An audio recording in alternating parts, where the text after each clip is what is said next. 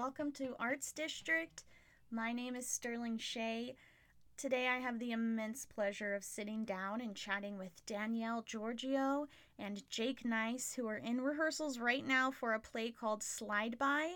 It's written by Thomas Ward. It runs January 16th through 26th, and I'm going to let them tell you all about it. But I think they have a really special production here. So as soon as you're done listening to this episode, go to their website and secure your tickets. All right, here's Jake and Danielle.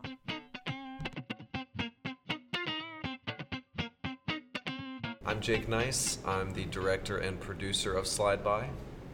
And I'm Danielle Giorgio, and I am the choreographer for Fights, Intimacy, and a little dance moment. Awesome. What is Slide By about? Slide By is about a former wrestling state champion in his high school days who has since sort of had a burnout time of college, and he returns to his high school as a substitute teacher the week after the Columbine shootings. So the presence of danger, or the chance of danger, I think, is very high throughout the play because of the Columbine. Can you walk me through what this process has been like from the time you got the script in your hand to today, and then where it's going?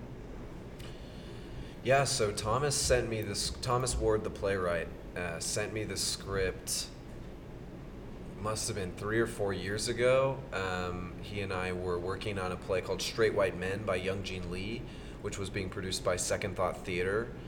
A lot of the themes in the play sort of reminded Thomas, I think, of things that are themes in Slide By. We talked about a lot of stuff about things like toxic masculinity, white privilege, the like. Mm-hmm. And he sent me Slide By.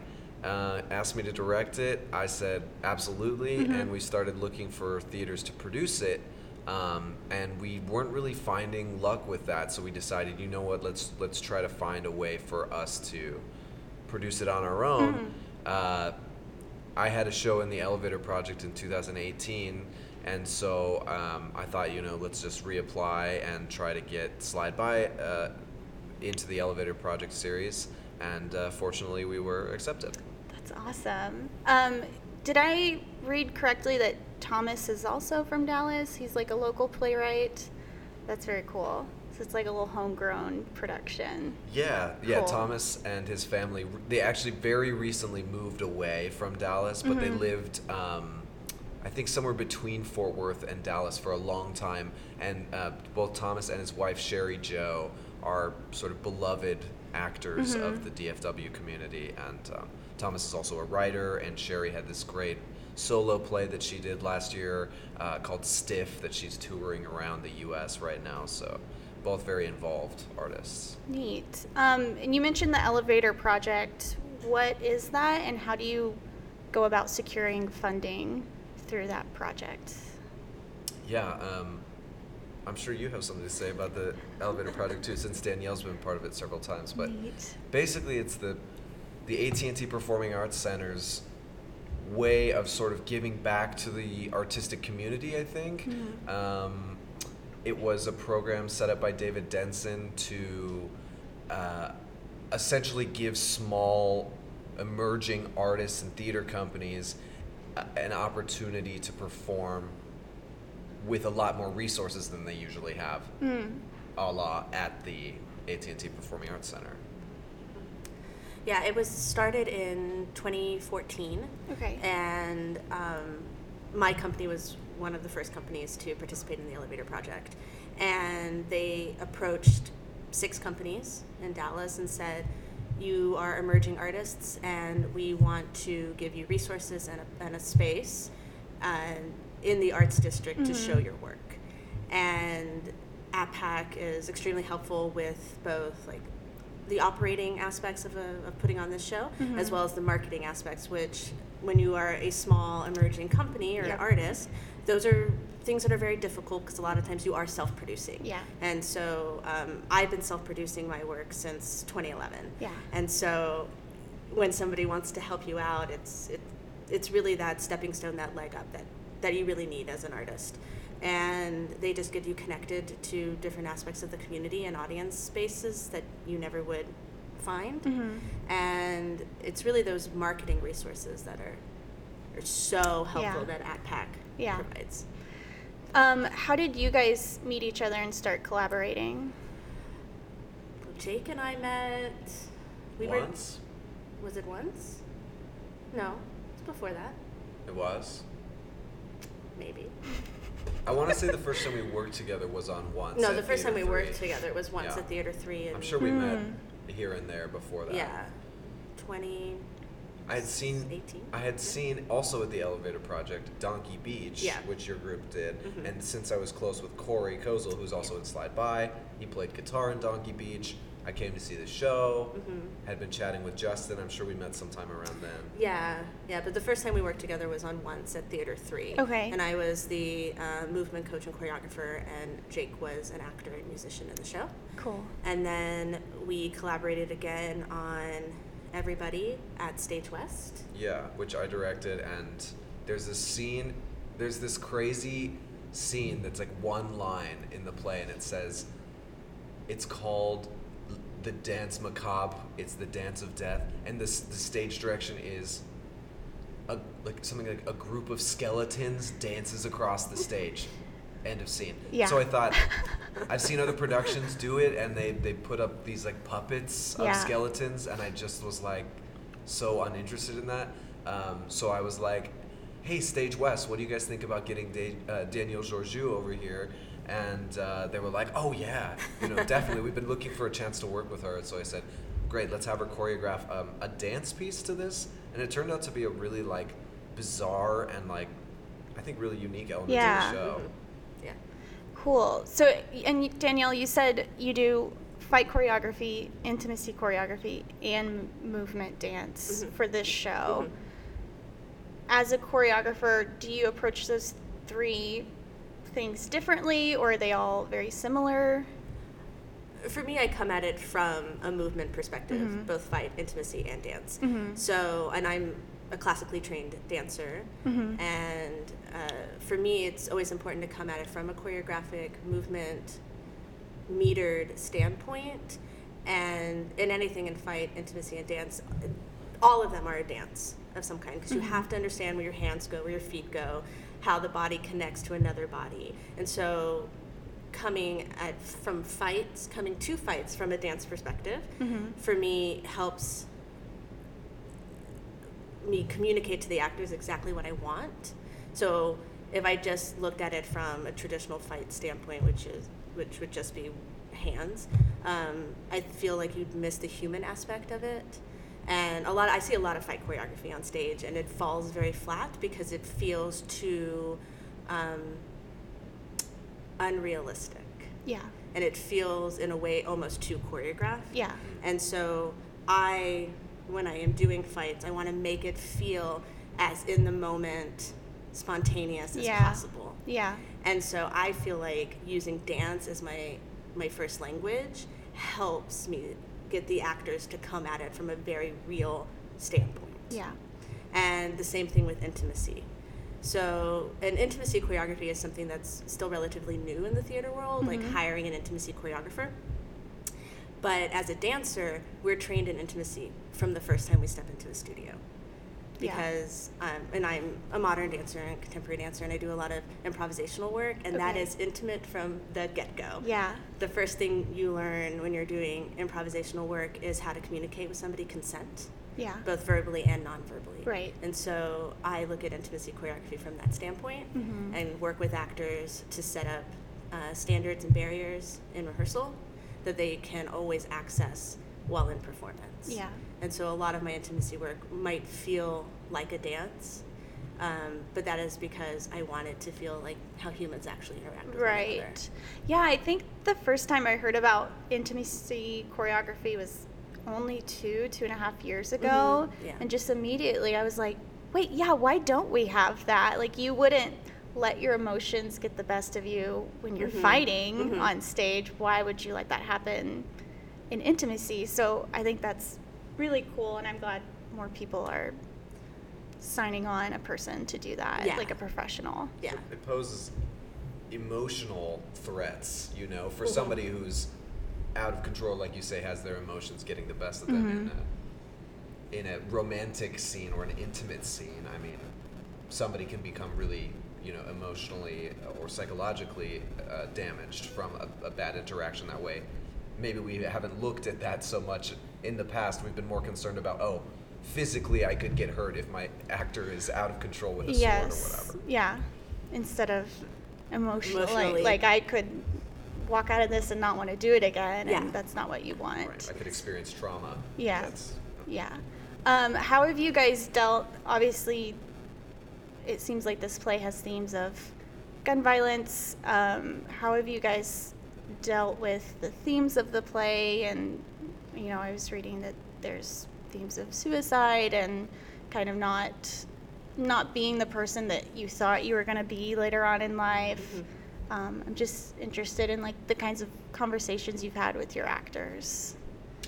We've had a lot of conversation. I mean, I have to first give credit to Thomas for being so tactful about the way he wrote about this stuff, and also at the same time not being tactful at all. I mean, being purposeful and just sort of throwing these sort of blatant. I think Thomas really wants you to reassess your relationship to things like you're saying, teen suicide or gun violence, or even the presence of a gun in school in the first place.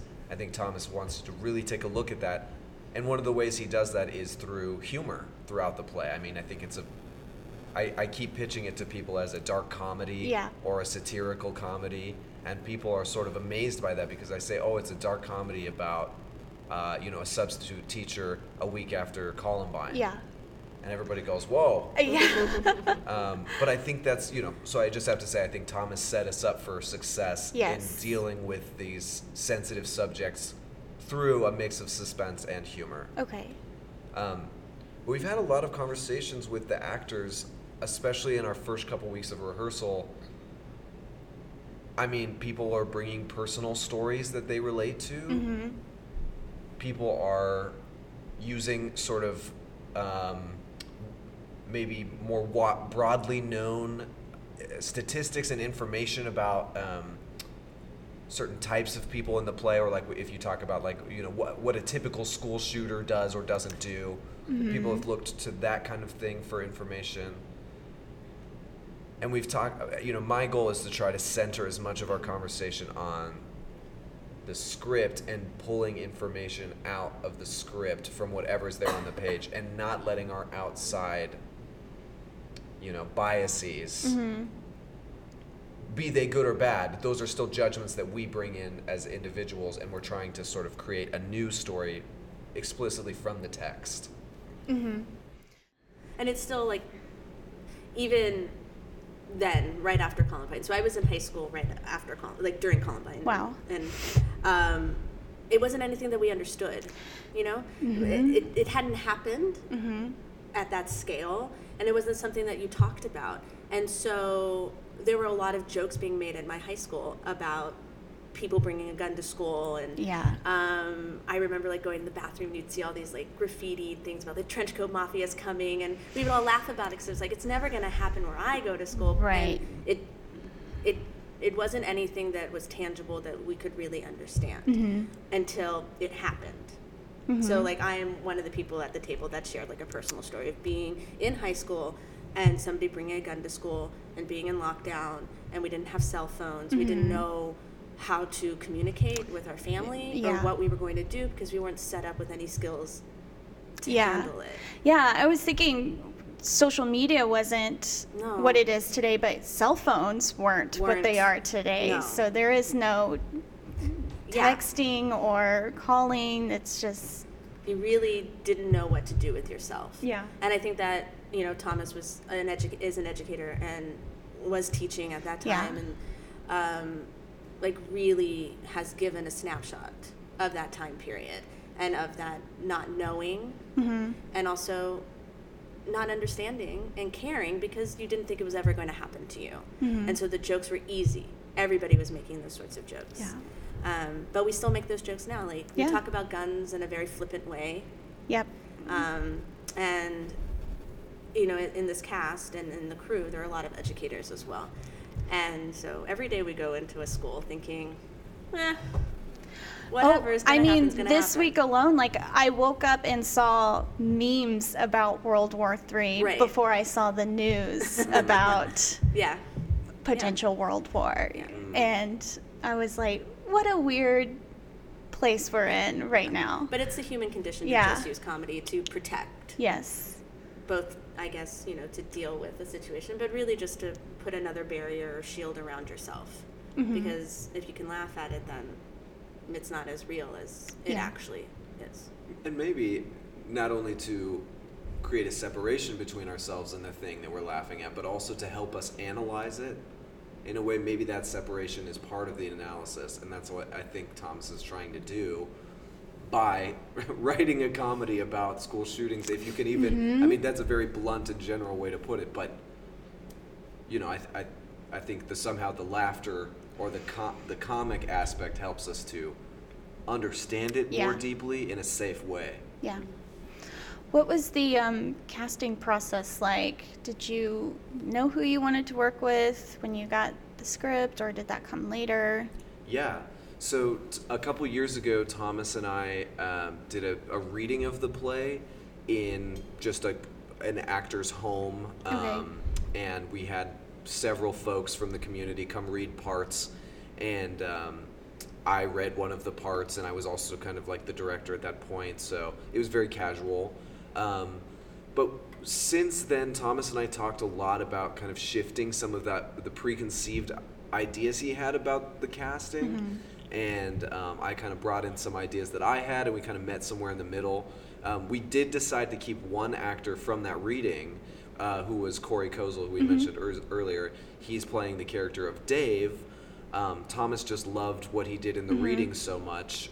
Dave is a hilarious character, and Corey is like an amazingly skilled comedic character actor. I mean, he's super funny. And Dave is a janitor who deals drugs to the students at the high school he works at.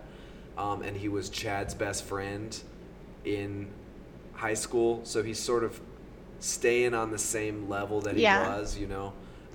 Anyway, we loved just what Corey brought to it. So I went to undergrad with Corey. You did? Yes, Oh my I gosh. did. He's wonderful. Yeah. What a Yes, small world. it is a small world. I actually, when I think he was a senior when I was a freshman. Wow. And there was a time, I guess during the spring, and the professors put a very heavy emphasis on us to go to grad school. And so it was just like a very tense time, and like we saw all the seniors' monologues, and we kind of knew that they were going off and that they would come back. And my boyfriend at the time, who's now my husband, Corey, came back and he was like, "Hey Corey, like, how'd it go? Did you get into Yale?"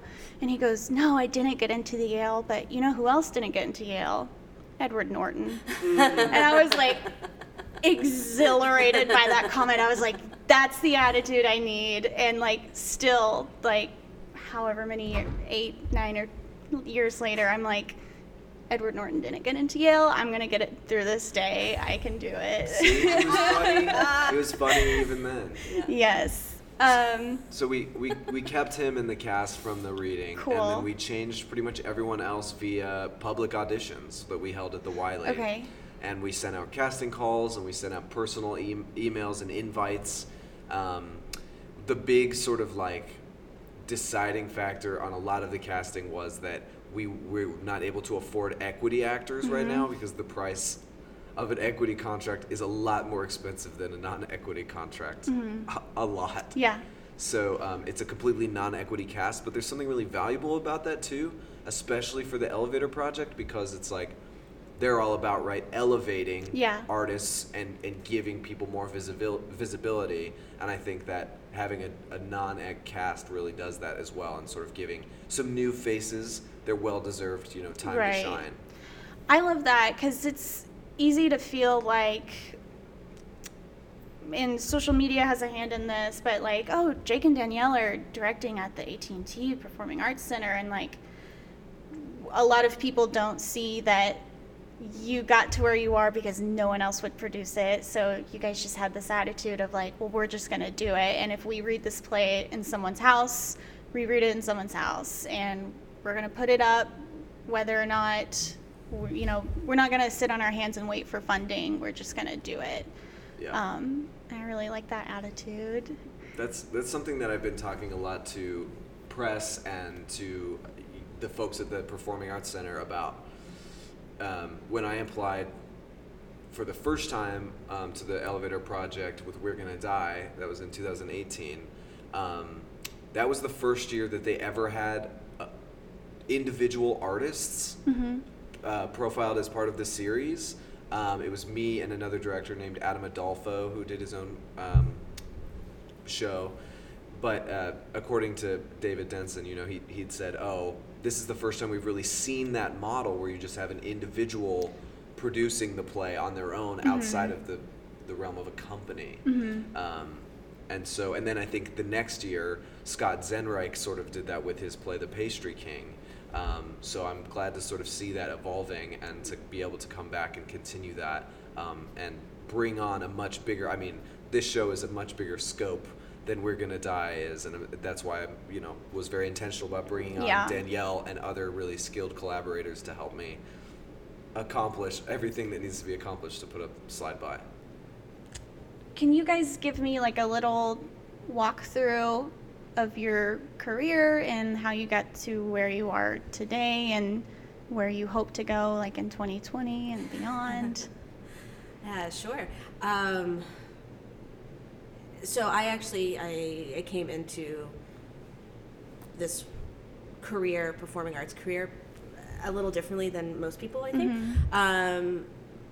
I'd been dancing my whole life. I had done musical theater, and then I kind of quit it all when I started college.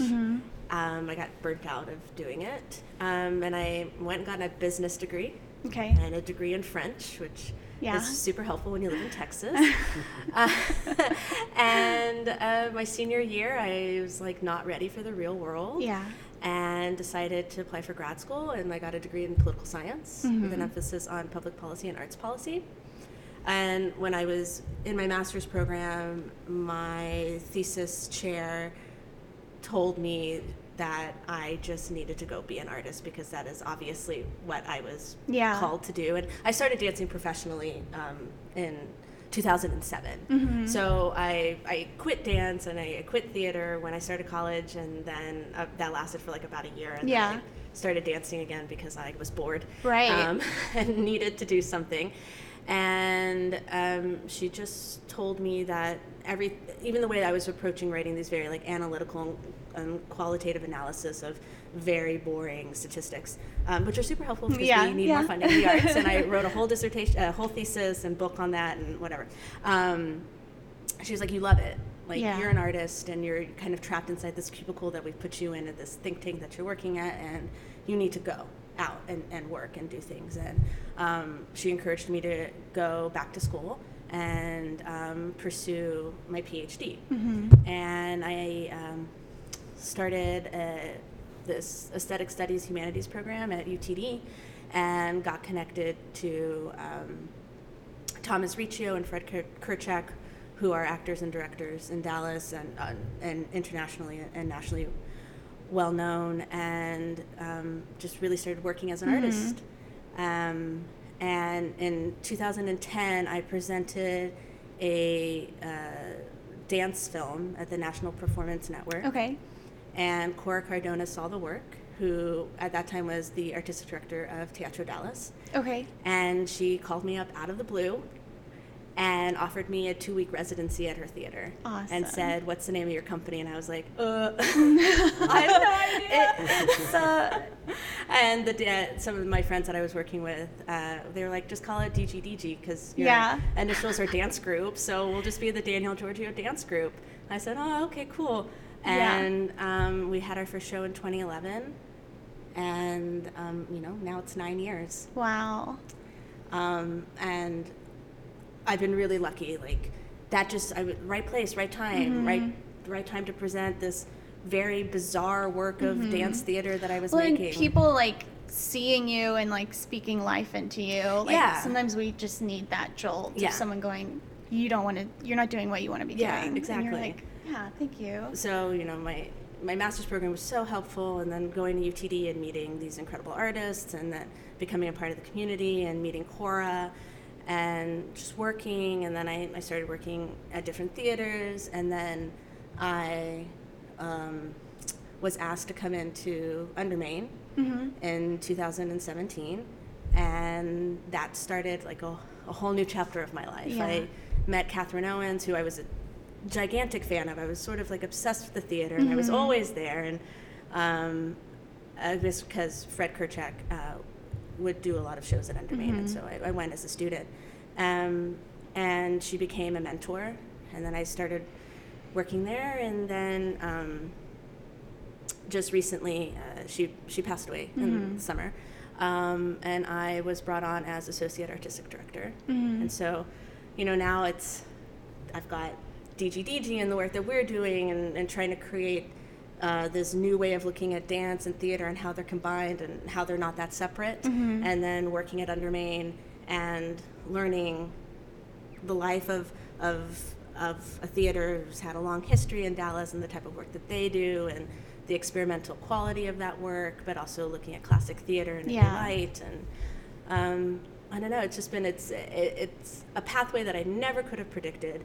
And honestly, I didn't know this is what I was going to do. And now I can't imagine not doing it. Yeah, I loved what you said about like, how they aren't that different. And I think from high school, it's like, that's the band hallway and that's the art hallway and we're the theater people, and you all stay in your corner. Right. And it's like, how much better would it'd be like if this all piece combined. Be if it was all combined? Band, art, yes. dance class, all together. We all collaborated. And that's kind of a big thing for me.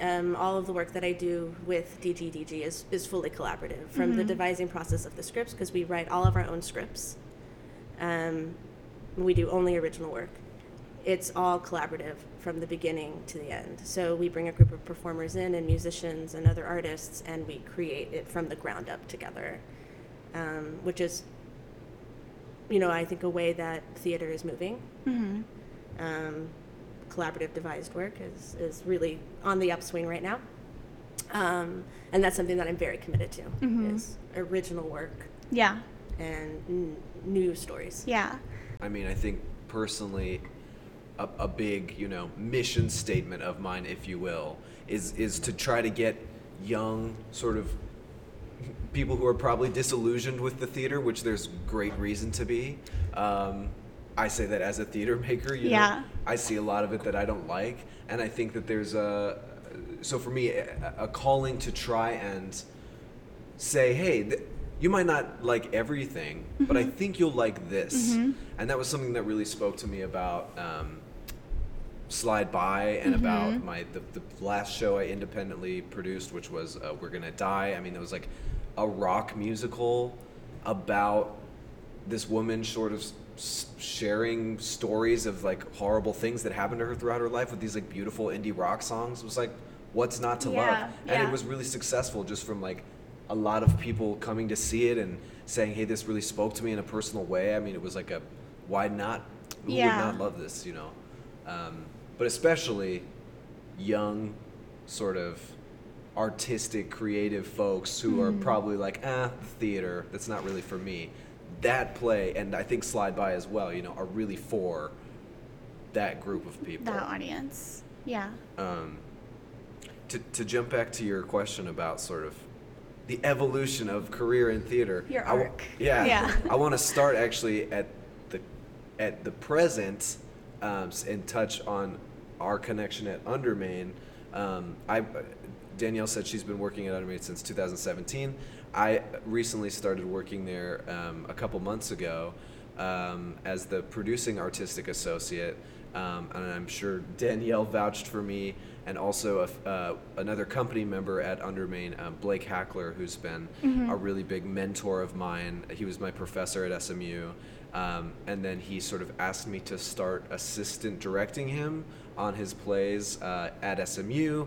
And since we've worked together in that capacity at Undermain and Second Thought, and we have another show that I'm assisting him on coming up in the next couple weeks, or the next couple months.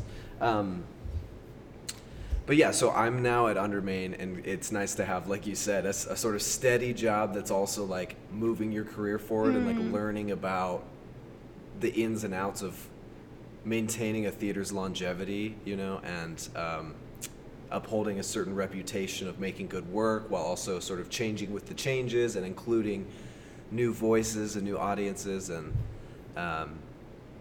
but to go back to the beginning, I first got involved with theater on a dare from a student, a fellow friend of mine in middle school, who said he did this like silly Pirates musical, and then he was like, I saw it and I was like, that seems fun, and he was like, you should come audition for the next musical, it's Pinocchio. And I was like, okay, and I wrote on my audition sheet, you know, chorus member only, you know, no leads. Explicitly, I was like, no. And the music director and director, she called me back and she said, hey, I want you to come back and audition for Pinocchio. And I said, no. And she was like, okay, but you should really give it a try. And so like a couple days later, I talked to my mom and I talked to my friend, and I was like, okay, I'll try it. And I actually ended up getting cast in the lead, and that sort of launched me into a lot of performing as a high schooler. And I did choir and a lot of acting, and I played all kinds of instruments. I started doing all that throughout high school. And then when I came to college, I actually sought out SMU's program because they have a rare program where you can get a BFA, a Bachelor of Fine Arts, and still study multiple disciplines. So I really was interested in studying acting and directing and some design. So while I was at SMU, I studied acting, directing. I did some sound design, independent study, and some lighting design as well. Oh, cool. So that's sort of, you know, and another great thing about SMU is that they really are geared towards putting you right into the workforce out of school. So, I mean, even when I was in school, I mean, I was assistant directing Kevin Moriarty at the Theater Center my junior year. You know, I've worked now at the Theater Center several times as an assistant. I've worked as an assistant all around DFW. But eventually I realized like I can't get to where I really want to be by assistant directing anymore. I have to kind of start making my own work. Right. And maybe people will pay attention. And fortunately they have. Yeah. But so that's what sort of led me onto the path with We're Gonna Die, and that led to getting a gig at Stage West, Everybody, which we talked about earlier. And so I'm hoping, and you know, now Slide By, so I'm hoping that as this continues, I'll be able to produce my work independently, but also be able to direct on sort of bigger stages around DFW. Yeah. And I'm sure like having a design background influences your work as a director and vice versa too. It does.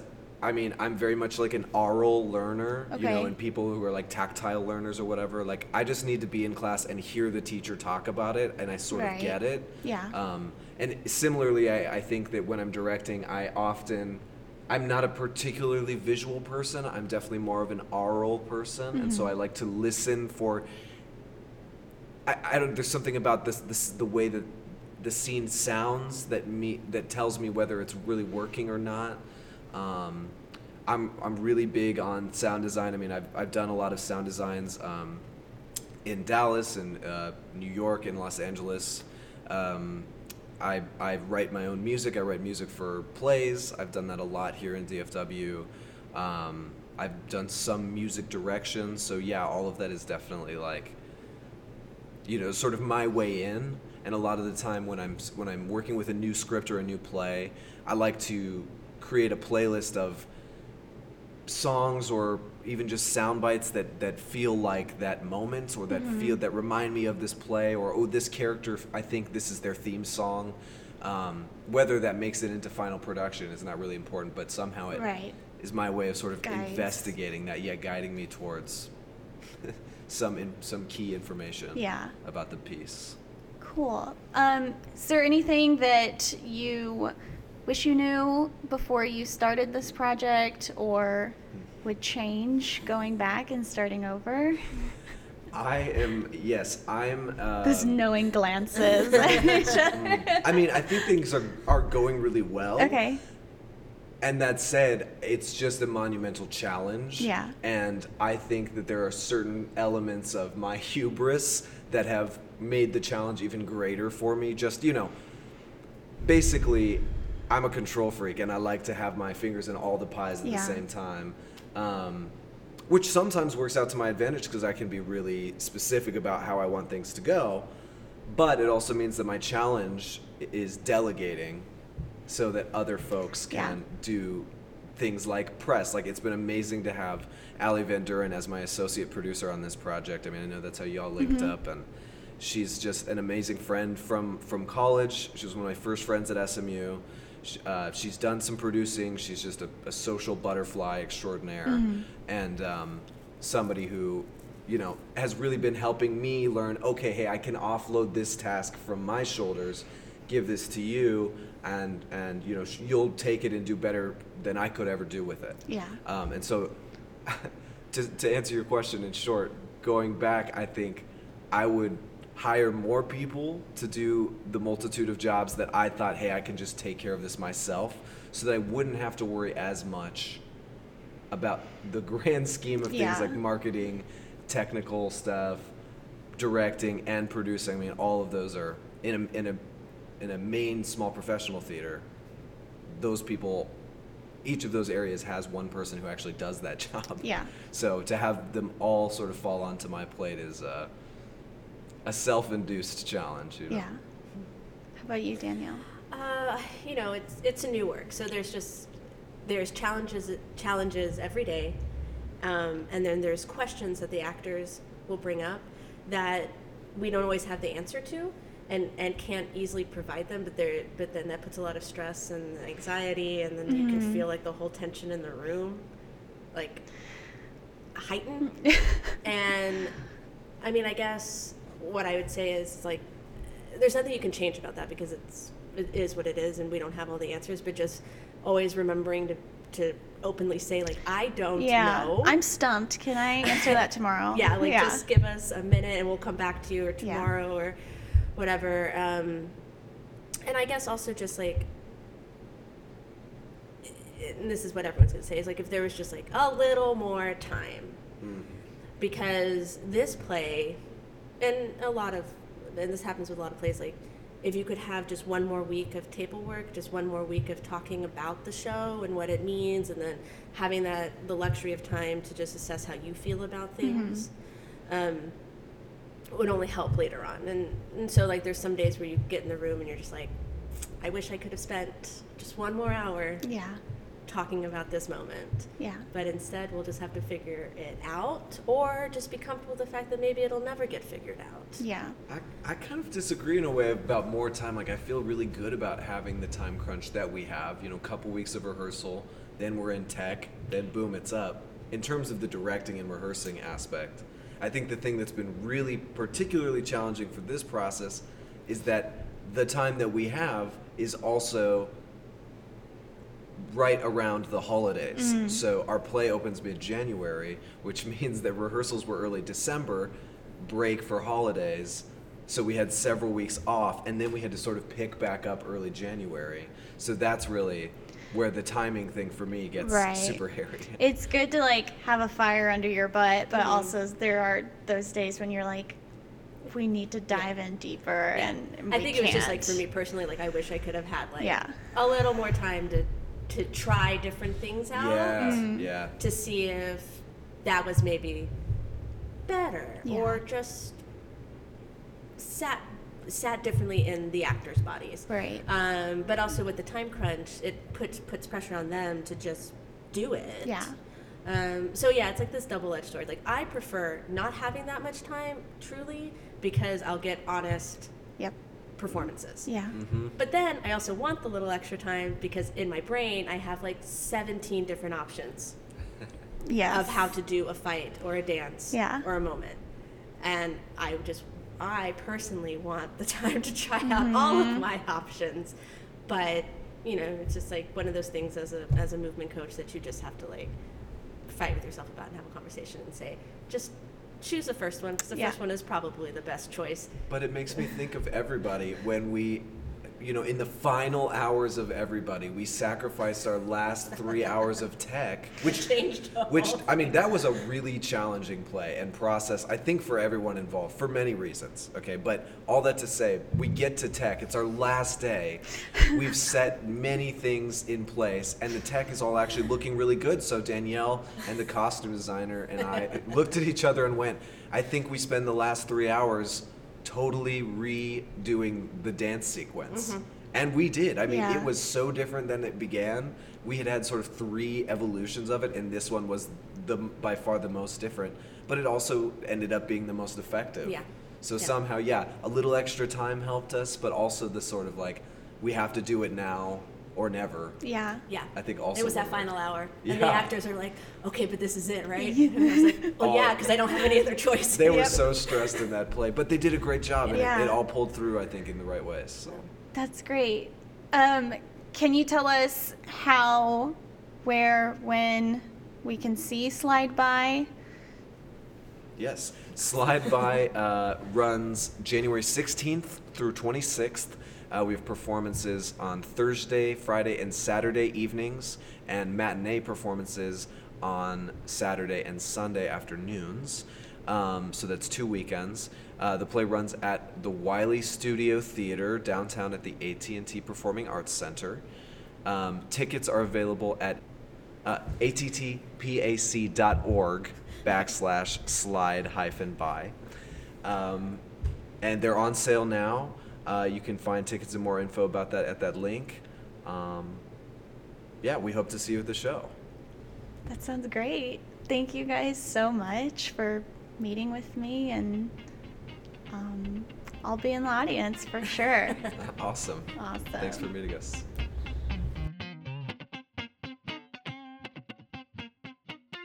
Oh my gosh, you guys. It was so lovely to talk to Danielle and Jake and get to know them a little better and hear about what they have prepared for us with Slide By. So if you want to keep up with the cast and creative team of Slide By and find out more information, you can follow them on Instagram. Their handle is @SlideByPlay, or go to the website and go ahead and get your tickets, attpac.org/slide-by. And you can also read more about the Elevator Project there. It's a really cool initiative that Dallas is doing in partnership with the AT&T Performing Arts Center. And you can also follow us on Facebook or Instagram. We are at Arts District Pod. I'll tell you what, this is our 5th episode, and it has just been monstrously better than I ever could have imagined.